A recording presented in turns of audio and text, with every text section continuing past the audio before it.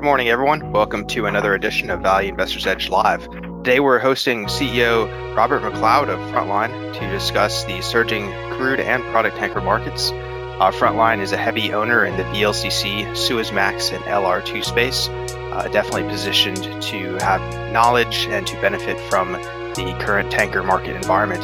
Disclosures to start out, I currently have no position in Frontline. However, this is recorded on the morning of 23 April 2020, so if you're listening to a later recording, those positions may have changed. This call does not constitute investment advice nor official company guidance in any form. Robert, thanks for joining us. Thank you, Jay. Great to be back on your recording. Yeah, fantastic. I think last time we hosted you was sort of early to middle of January. We were sort of talking about IMO 2020 and how the crude tanker markets were going to develop for the year. Of course, at the time, we had no idea of coronavirus or how any of that would impact the markets. So let's start with that. What has, besides coronavirus itself, what has changed the most year to date about the tanker market? What is different than what we expected maybe in January? Yeah, I think when we were talking last time, then we were heading into the year, things were looking very good. And then we had only a few weeks after our chat, the market turned into what I described in my Q4 call as more like a horror movie than anything else. And I think that was a good way to describe it. But what happened, and that was obviously with the Costco feed coming back and the cuts, and there was a lot of negative stuff for the market at once. But since then, the market has completely. Actually, before I go to where we are now, then we're coming into February. Things actually started to improve, and I think February is very important because the February market showed us that the balanced fleet that we've been speaking about very clearly in our last 3 quarterly reports was starting to show. So things were not as bad as it looked on the face of it. Things were improving, and then we got what I would simply call massive tailwinds with the demand destruction causing a plummeting oil price, which in turn is starting to show on the fleet now, where fleet ships are being used for storage because the commercially available land space in the world is simply not there. So the next place to go is ships. So we're seeing that hugely affecting our market at the moment. Yeah, certainly, Robert. And, it's totally different than anything we've seen before, right? Because normally when demand comes down or we're talking about any sort of cuts, especially OPEC cuts, right, that's a very negative thing for the tanker markets. Have we ever seen anything like this before? I know I haven't in my 10 years, but you've been around the industry longer. Have you ever seen anything like this before? I've not, Jay. And I was speaking to our chairman, Mr. Fredrickson, about this lately. The last time was actually today, and he's been describing it many times as something he hasn't seen either. So it is. I've said in earlier calls, I've been describing it, or when it started off, I described it as a sort of once in a decade opportunity, and then I moved on to describing it as once in a generation. And it's, as you know, the tanker market is not complicated. And I think there's a lot of similarities we can point towards versus 2015. At that time, we had end of 14, we saw a lot of oil volume hit the market, and we're seeing excess volume. And that's what we're seeing now as well, which is causing this inventory build. But it's happening at such a fast pace compared to 2015. But the way the market is reacting on the spot and also the time charters, it's quite similar. So we always look at what's happened in the past, but a lot of textbook stuff is totally out the window because this is unprecedented times. Yeah, it's like kind of we're learning as we're going, but you can clearly see the pressure in the market, of course, with the rates. So a lot of folks are looking at different sort of data for their storage. So we have the EIA data for the United States, and that seems to be fairly current, and we can see the weekly stock builds, both in crude oil and petroleum. But the global numbers tend to be all over the place. Is there a sort of data source that you use preferably, or a sort of metric or chart that you are tracking to kind of figure out what the global storage situation looks like and how many tankers are being utilized at the moment? Is there a data source you utilize, or is it an estimate, or what does Frontline look at? So what we look at, first of all, Jay, we do not have our own internal research. So we rely on external, and then we also, because this is a very simple business, we also rely on our common sense. But if I was to sort of explain to my young children what's going on, then I would refer to the Kepler data. The Kepler data, I think, is one of the data points is what they call oil on water. So basically, it shows how much oil is on ships worldwide. This is never going to be 100% accurate, but it is a pretty, from what we can see, it's very good, and it shows how things are developing. So when looking at this, then it's clear that we are in a situation we've never seen before. That's obvious. And what this catches is it catches or it includes storage, of course. It includes slow steaming will be included in it. Congestion will be included. So there's many, or every sort of important factor is in that number, and then we see how things are. Like from yesterday to today, we saw in these figures a increase of 7 million barrels. So basis that pace, and again, well, I'm not going to say this is 100% accurate, but it shows the trend. So the trend it's showing is a weekly build on ships of 50 million barrels, which in VLCC terms is 25 cargoes. So that piece of data I find very useful. Yeah, thank you, Robert. I know you sent me a chart in an email a few days ago, and it kind of caught my eye. And it was a different metric than we had been using before. It's oil on water, right? And you can see that it's clearly well above the trend line and growing. How far back does that data lag? For example, I think the chart you sent me was showing 7 April, and I think another one may have been 20 April. Is that correct? Is that pretty much current data, or is there some sort of lag in that? No, that's current data, and it was funny when I sent this to you. I think that's probably the reason why we're on this call, right? Because you were pretty quick coming back, which I appreciate, because I think that piece of information is very important. So this was something that I was showing as a very easy way to explain the market. We get this data daily, so I basically looked at a 2-week. Actually, it ended up being a 30 because of the weekend. It ended up being a 13-day development, and what it showed me was that during the 13 days that I illustrated on the chart, then the growth in oil on water was 7%, which is substantial, because what this is all about, this whole thing that's going on, is simply tankers being employed, and we are watching how quickly it happens. And obviously, there's a flip side of this, and that is that volumes will be disappearing with OPEC cuts and shut-ins and so forth. But from what we are seeing, the growth on oil and water is exceeding the other factor, which is then in favor of the tanker market. Yeah, absolutely. That's very interesting, and we can track the oil on water, and I think that's a very good metric. It's obvious how many tankers are being utilized, both for storage and also maybe slow steaming or just different logistical routes and so on. It doesn't really matter what they're doing, right, as long as they're employed in some fashion. Exactly. What sort of metrics can we track for the actual on-land storage? Because it seems like a lot of stuff out there is just kind of estimates and guesstimates. And I mean, I know for the United States, we have the EIA data. Is there anything you utilize for global land storage, right? Because we see the headlines, and the headlines say, storage is filling up rapidly, but no one seems to be able to quantify it. Is there any sort of estimates that you've seen? I think what you're pointing out is 100% agree. So what I do, again, we don't have our own research, so we rely on what we talk to people and we ask a lot of questions. And for me, what's important, because there's a lot of headlines that will confuse people. I think what is important when you look at land-based storage, that is what land-based storage is available to you and me and traders and oil companies. So you can take, for example, Chinese SPR. That's not available. So that's not, when you're looking at the oversupply of oil now, that's only available to very few. So commercially available is limited. Obviously, US SPR has been opened up a little bit, but then going back, that's not been available. So when talking to the traders like 3-4 weeks ago, their estimates were between 250 and 300 million barrels.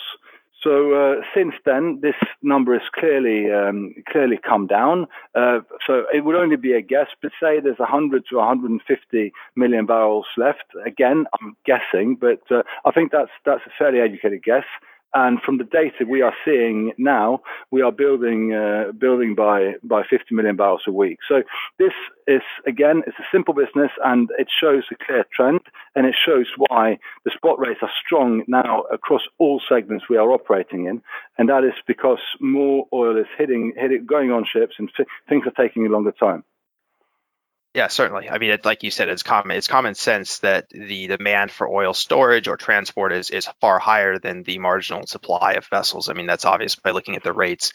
You mentioned it's strong in all segments. I mean, VLCCs, that's pretty obvious, right, for crude carrier storage and so on.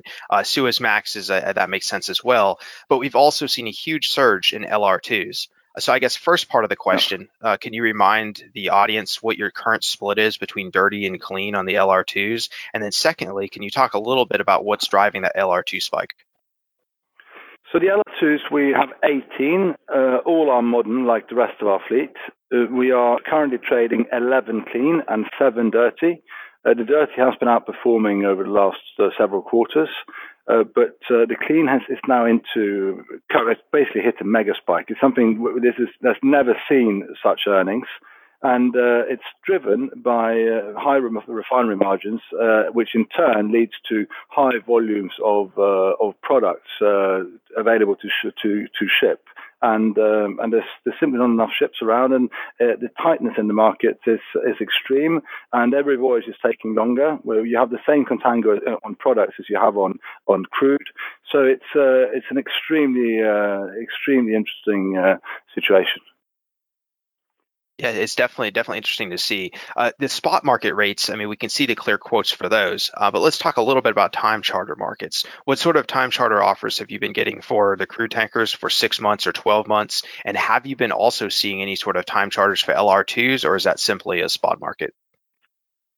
Great question, Jan. I think this is a central thing, because looking at our fleet, we've been last 3 quarters saying very clearly we believe in the spot. I think it was proven in February, and then we had these massive tailwinds. Again, comparing to earlier cycles is important. Looking at 2015, similar 6 months charters were active. We've had that over the last 3-4 weeks. I would estimate that about 10% of the VLCC and the Suezmax fleet was employed on 6-month contracts. I think generally owners are now more reluctant in doing 6 months, and the period market is moving towards 12. Again, exactly the same as 2015.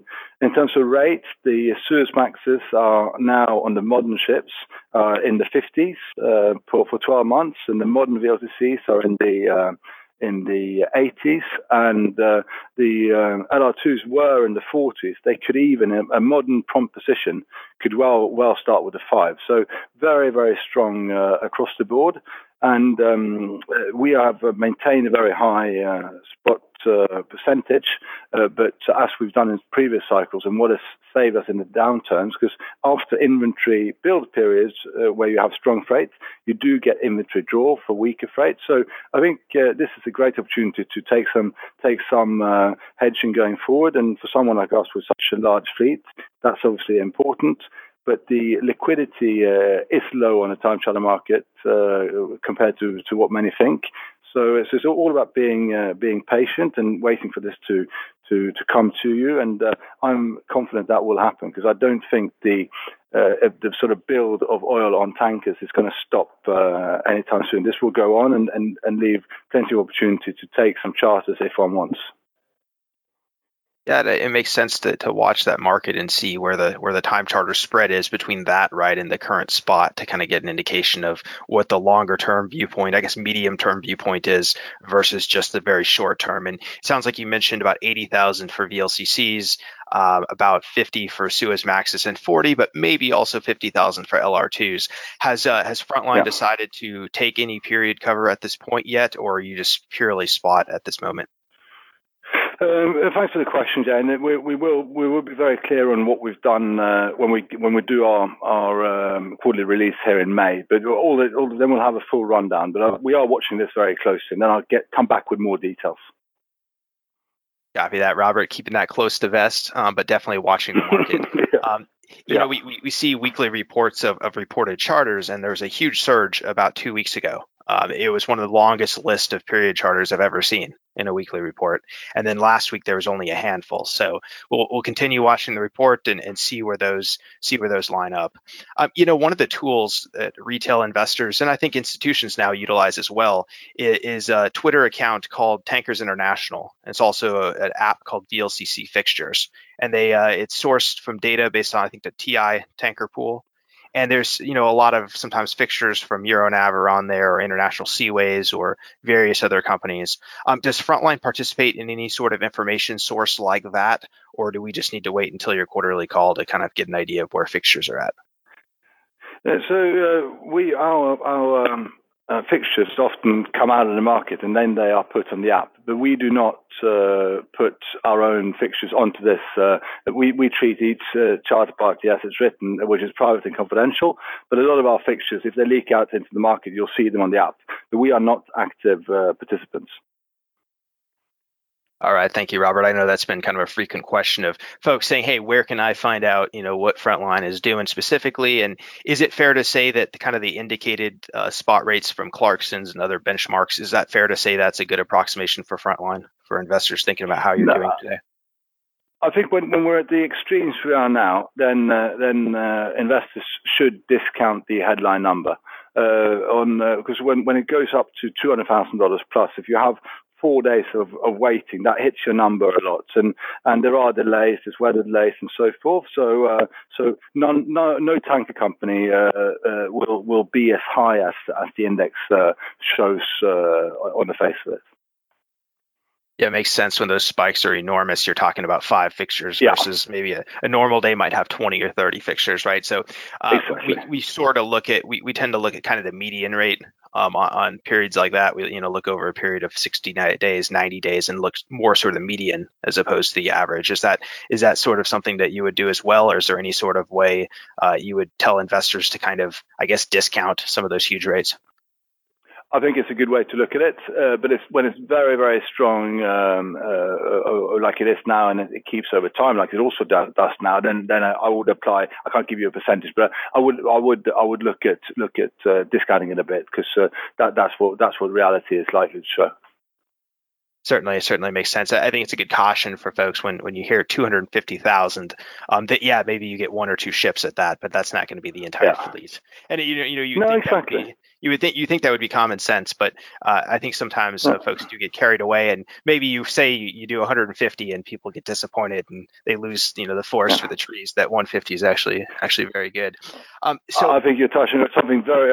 Just to comment on that, I think it's a great point, Jen, and that's why I don't like these mega spikes. And because it's like if you go from 200 to 150, as you say, it looks like the world is falling apart. But the fact is that for Frontline, with a cash break even on a VLCC of $22,000, then 150 for a long voyage, it's amazing return. So that caution is being aware of that. I think is very important. Of course. And also, carry on. Yeah, no, that's great, Robert. I just, we have 50, actually closer to 60 folks live on a call, and we'll have probably 400 or 500 people listen to the recording, and hopefully we'll get this public as well. So yeah, just good to get those numbers out there so people have realistic expectations that say, hey, look, maybe 250 isn't something you should look for. Maybe it's more like 140, 150, which of course is still a phenomenal rate. Robert, one of the big headlines, and it's probably more distracting than anything, but one of these big headlines has been this flotilla of Saudi Arabian crude headed for the United States. And it's been kind of a political football. And recently there was a story about them changing course and going somewhere else, not going to the United States anymore. First of all, is that a story that you're following at all? And second of all, I guess related to that, what happens when a crude tanker cannot find somewhere to dock and has to store the oil longer? What happens in that scenario? So number one, I find what's been sent out by Reuters. I find it very, very hard to believe. So I think by commenting on it, I probably would just add to speculation. So I think I'll just leave the comment as that. Your second one is a great question, because this is one of the important things to realize, and that is, why is oil and water increasing? it's because one of the factors is there's no home for the oil. We're all talking about land-based storage. Another thing is that the traders and the oil companies have cargoes floating around, and there's no home, there's no buyer. So for us, as Frontline, I can't give you a percentage, but I'm sure between 10 and 20% somewhere of our ships are currently sitting at a place or port, anchor down, and the owner of that oil has no idea where the oil is going. So this is one of the factors why this oil and water is increasing rapidly, because there's nowhere to put this, and we've got plenty of examples in Europe, Spain, for example, where there's a lot of ships sitting. We've got South Africa with Durban, a lot of ships sitting. Malacca in Malaysia. We've got Brazil. We've had a ship sitting there for many weeks. So delays caused by unsold cargo is a key factor. Yeah, it seems like those might increase, if the buyer cannot find online storage or cannot find a refiner to utilize it or so on. You would think those arrangements had already been made, but it seems like things are rapidly changing in this market. There's a report out earlier this morning that we saw posted on our boards that was mentioning something about how some tanker owners would need to wait maybe 6 months or 12 months for payment. Is that something you've seen at all in the market? And how does it usually happen on one of these spot voyages or charter voyages? When do you receive an actual cash payment? So say we contract a ship to do Arabian Gulf to the US. The ship might be contracted in March, loads end of April, and then arrives in June, and then it might be discharged in August, September. So what I'm describing here is basically a 6-month period from contract to discharge, and the freight is to us owners is payable after discharge. So there's a time lag here. There's also this that's called demurrage, which is basically the daily rate at which we're paid for waiting. That is normally paid within 3 to 6 months on average after discharge. So then you're looking at 9 to 12 months from contract to receiving all demurrage. Given the extreme market and the conditions, we and many other owners have successfully included in the contracts on many of them that demurrage is payable on account every 10, 7, or 15 days. So that means that we get that cash sort of payable on account, whilst the freight is paid within days of discharge. So payment of freight comes very soon after discharge. Makes sense, Robert. What about a time charter? If someone takes your ship for 6 months or 12 months, is that payment schedule different, or is it still paid at the end? That is scheduled very differently. So then you are paid monthly ahead. So you would now, for example, a ship that is on time charter from Frontline to one of our customers, we would in April invoice the monthly hire for May. So from a cash flow perspective, time charters are better for us than voyage charters. Also, when we charter out a ship on time charter, then upon arrival, the charterer will purchase all bunkers on board the vessel. Yeah, it's definitely a different cash flow situation and definitely more advantageous dollar for dollar. Now, of course, if spot rates are triple, then it might be worth getting paid somewhere in the future.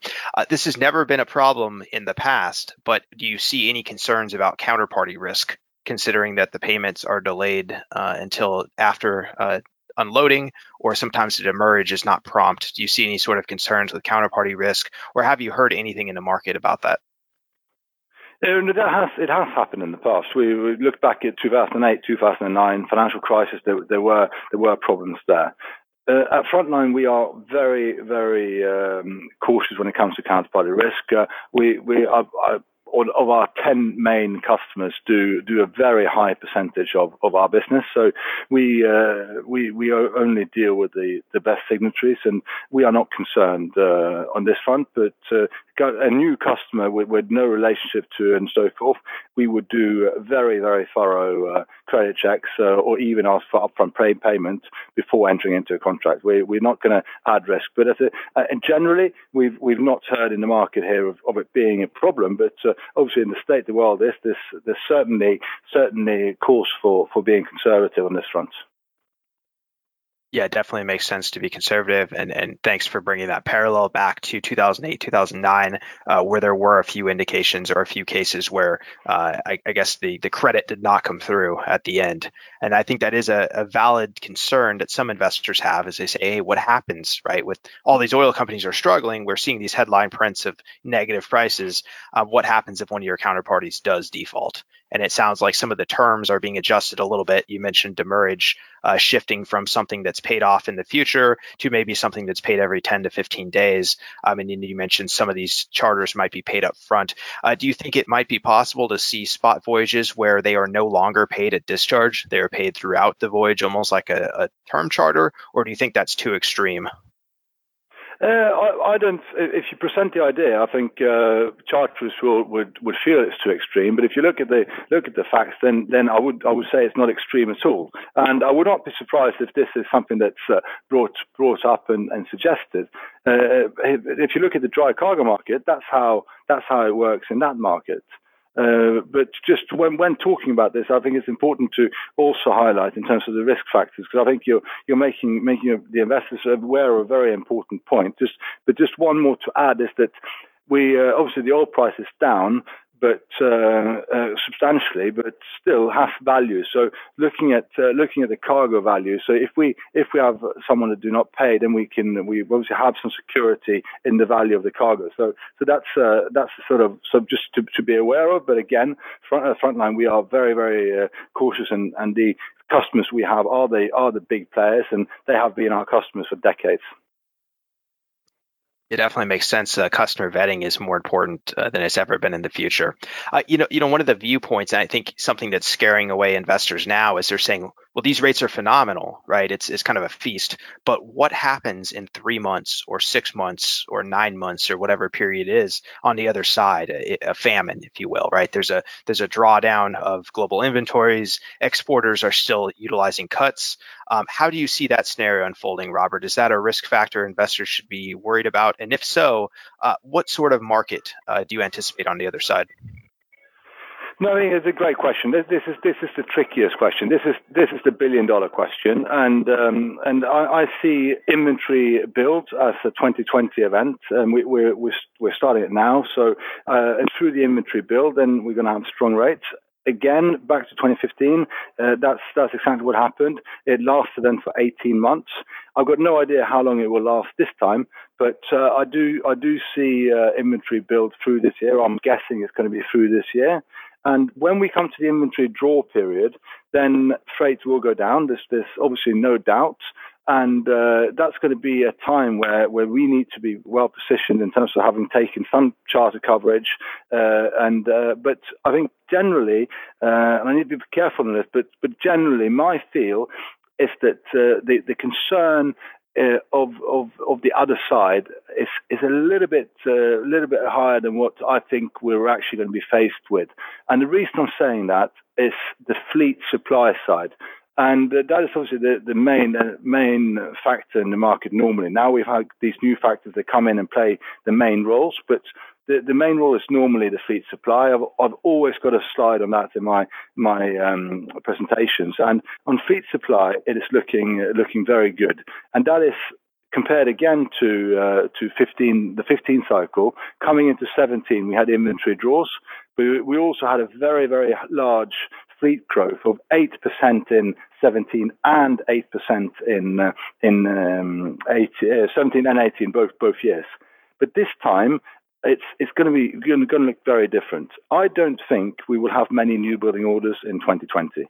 And that has various reasons. It's finance, it's propulsion, and it's also that oil demand is going down, and people will see that adding ships to the tanker fleet is probably not a good idea. And if you want a tanker, you should buy one that's on the water, and there are ships for sale on the water. So given that view, I expect to start 2021 with a very, very low order book. It's probably going to be historically low, estimate between 2 and 3% of the world fleet. And when 2021 starts, we're going to have a world fleet in the VLCCs where 1 out of 4 ships will be above 15 years. So I expect when the inventory draw starts, then I expect us to enter into a ship recycling period, which could be massive, provided the market drops to low levels. And when these ships come down to the operating costs, so like $8,000 a day sort of scenario, then it's important to highlight that even without time charter coverage, Frontline will still be making money. So I reckon the modern ships will be in a much better position than the market presently fears for the future, given the fleet dynamics. Yeah, it'll be interesting to see. One of the metrics we tracked for several years, of course, is the balance of the modernity of the fleet, right? It's getting older and older, and also the order book, which is getting smaller and smaller. And, we did not see the Costco sanctions coming, for example. I don't think anybody did, right? And then we didn't see coronavirus coming, right? I don't think anybody really did. But we did see the tightness of the fleet. Right. So the tightness of the fleet positioned us to be bullish on crude tankers because we could see, right, that there was a very small gap between demand and supply, and the supply was only going to get better. And it seems like that's unfolded, right, different ways than maybe we thought it would, but it's unfolding that way. It also seems like, when oil recovers and the price starts going back up, the bunker fuel prices are going to surge, which would further, widen the window between what a modern VLCC can do in the market versus an older VLCC. Let's talk about that real quick. Let's talk about IMO 2020 and the spread between VLSFO, right, compliant fuel, and the high sulfur fuel oil. The spreads have collapsed, right? The spreads are like $50 a ton, right? So scrubbers are not doing what we thought they would do. Do you think that's going to change, or was the scrubber investment kind of a failed one for the industry? I think it depends on how you've done the investment. For Frontline, I don't think. The investment's not been a bad one, because we did it in a different way. We took part of a company, and we made money from other people ordering, and we played it a little bit differently. We also had a very high pay down ratio, as everybody, in the beginning of this, because we had to start shifting in November. So from November through to January, we were saving in the region of $400,000 a day on the scrubbers. So we had a lot of payback. Probably half our investment was paid back before the spread came down. Now we are paid back, I reckon, about $60,000 a day. It's come down a lot. So at the current spread, I think our investment will be paid back end of 22, early 23. So it's not unfolding the way that we were expecting. But the other side of this, with the money that we're making on the spot market now, and the opportunities that are ahead of us, then that is the least of our concerns. And I think when we were on this bunker theme, then we've had, I think that probably it might have been the best thing Frontline did in 2019 in terms of strategic decisions. We entered into a JV with Trafigura on fuels, and they own 75%, and our group owned 25%. And this has been fantastic, because we have access to fuel timely, the right quality and the right price all over the world. Monday this week, we were given a license to operate as bunker suppliers in Singapore. Singapore has been very, very strict over the last few years. They used to have 2 years ago or 3 years ago, they had more than 50 licenses. And now they've cut it down to the 20s. And we were one out of two who got a new license for the first time in many years. So it puts us in a good position in terms of fueling our ships, because delays are present. And in the present market, a delay of a few days on a VLCC is obviously extremely costly. Yeah, it'll certainly be interesting to watch. It did not quite unfold like a lot of us thought it would. But of course, we also didn't see the coronavirus impact happening to the markets. Do you think that spread is going to increase and balloon back out, or is $50, $100 sort of the max?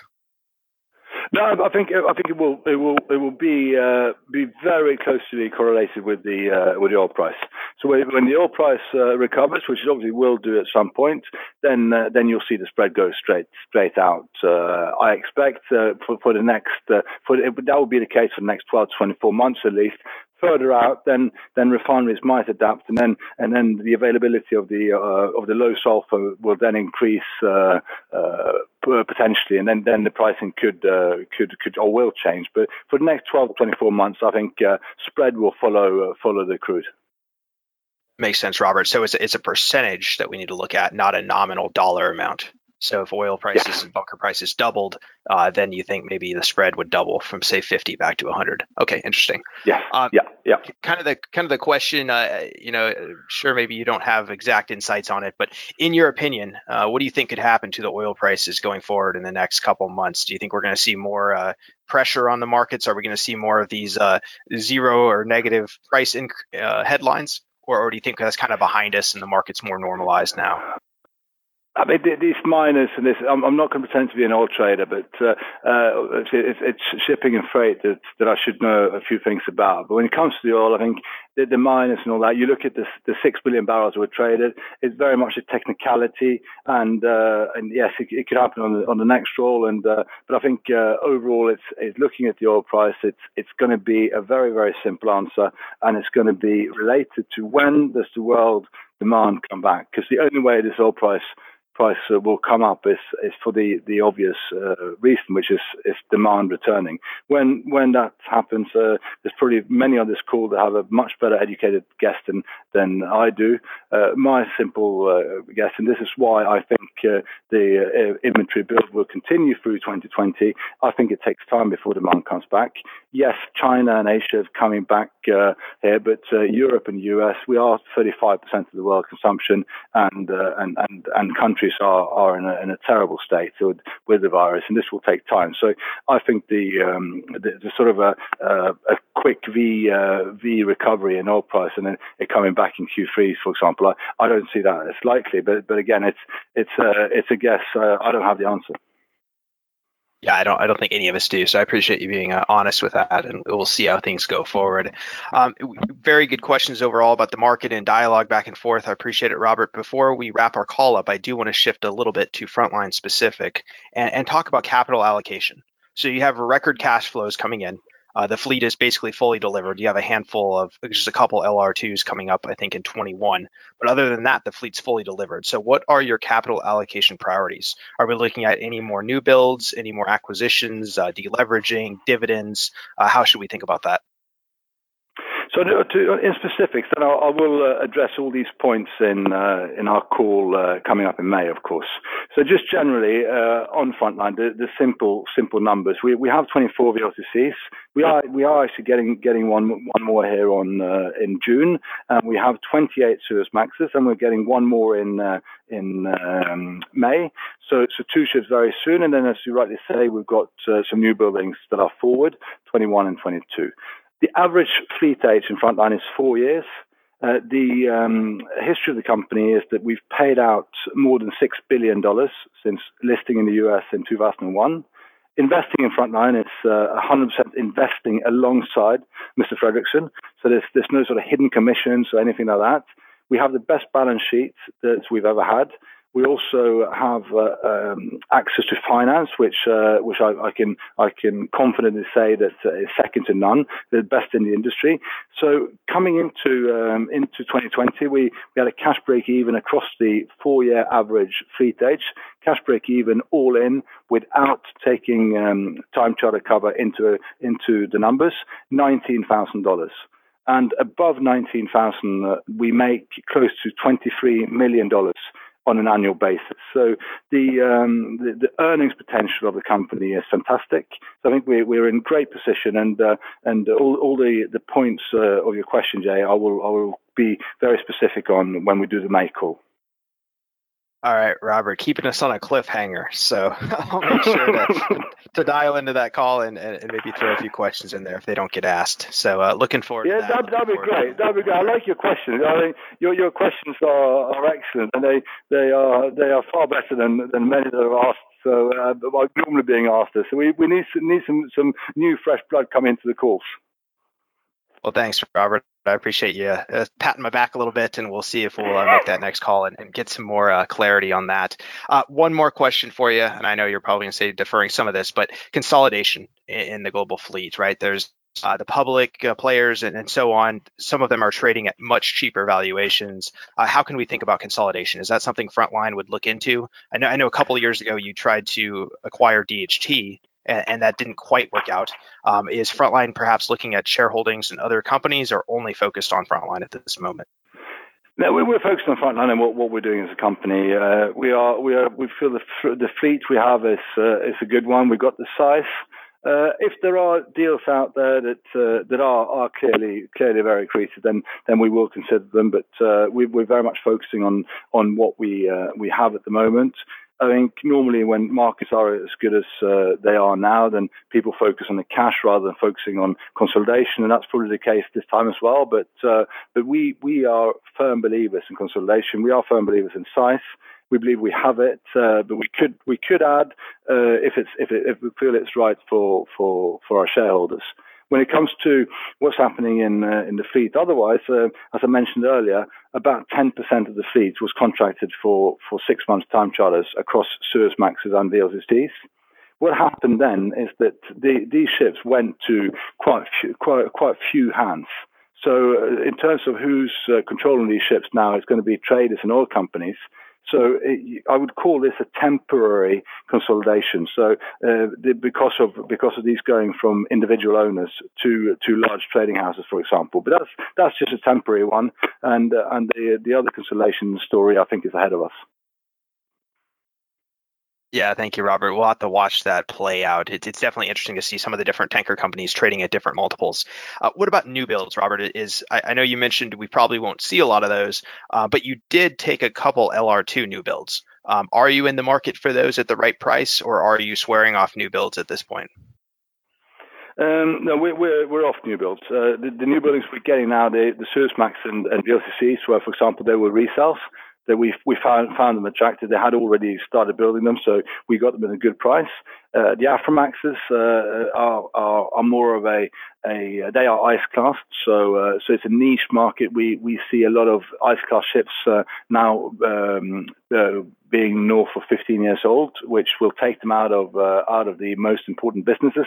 So this is more a niche trade where we think there's going to be a demand for this specific ship. So new buildings in general is off our radar. Excellent. Thank you, Robert. Hopefully it's off the radar for most of your competitors and peers as well. And we'll see. We haven't seen a lot of new builds in the last 6 months or so. We'll have to keep tracking that. Final question before we wrap up here. Your stock is trading around $11 as we're talking. It's up a little bit pre-market now, but it was 13 something at the start of the year.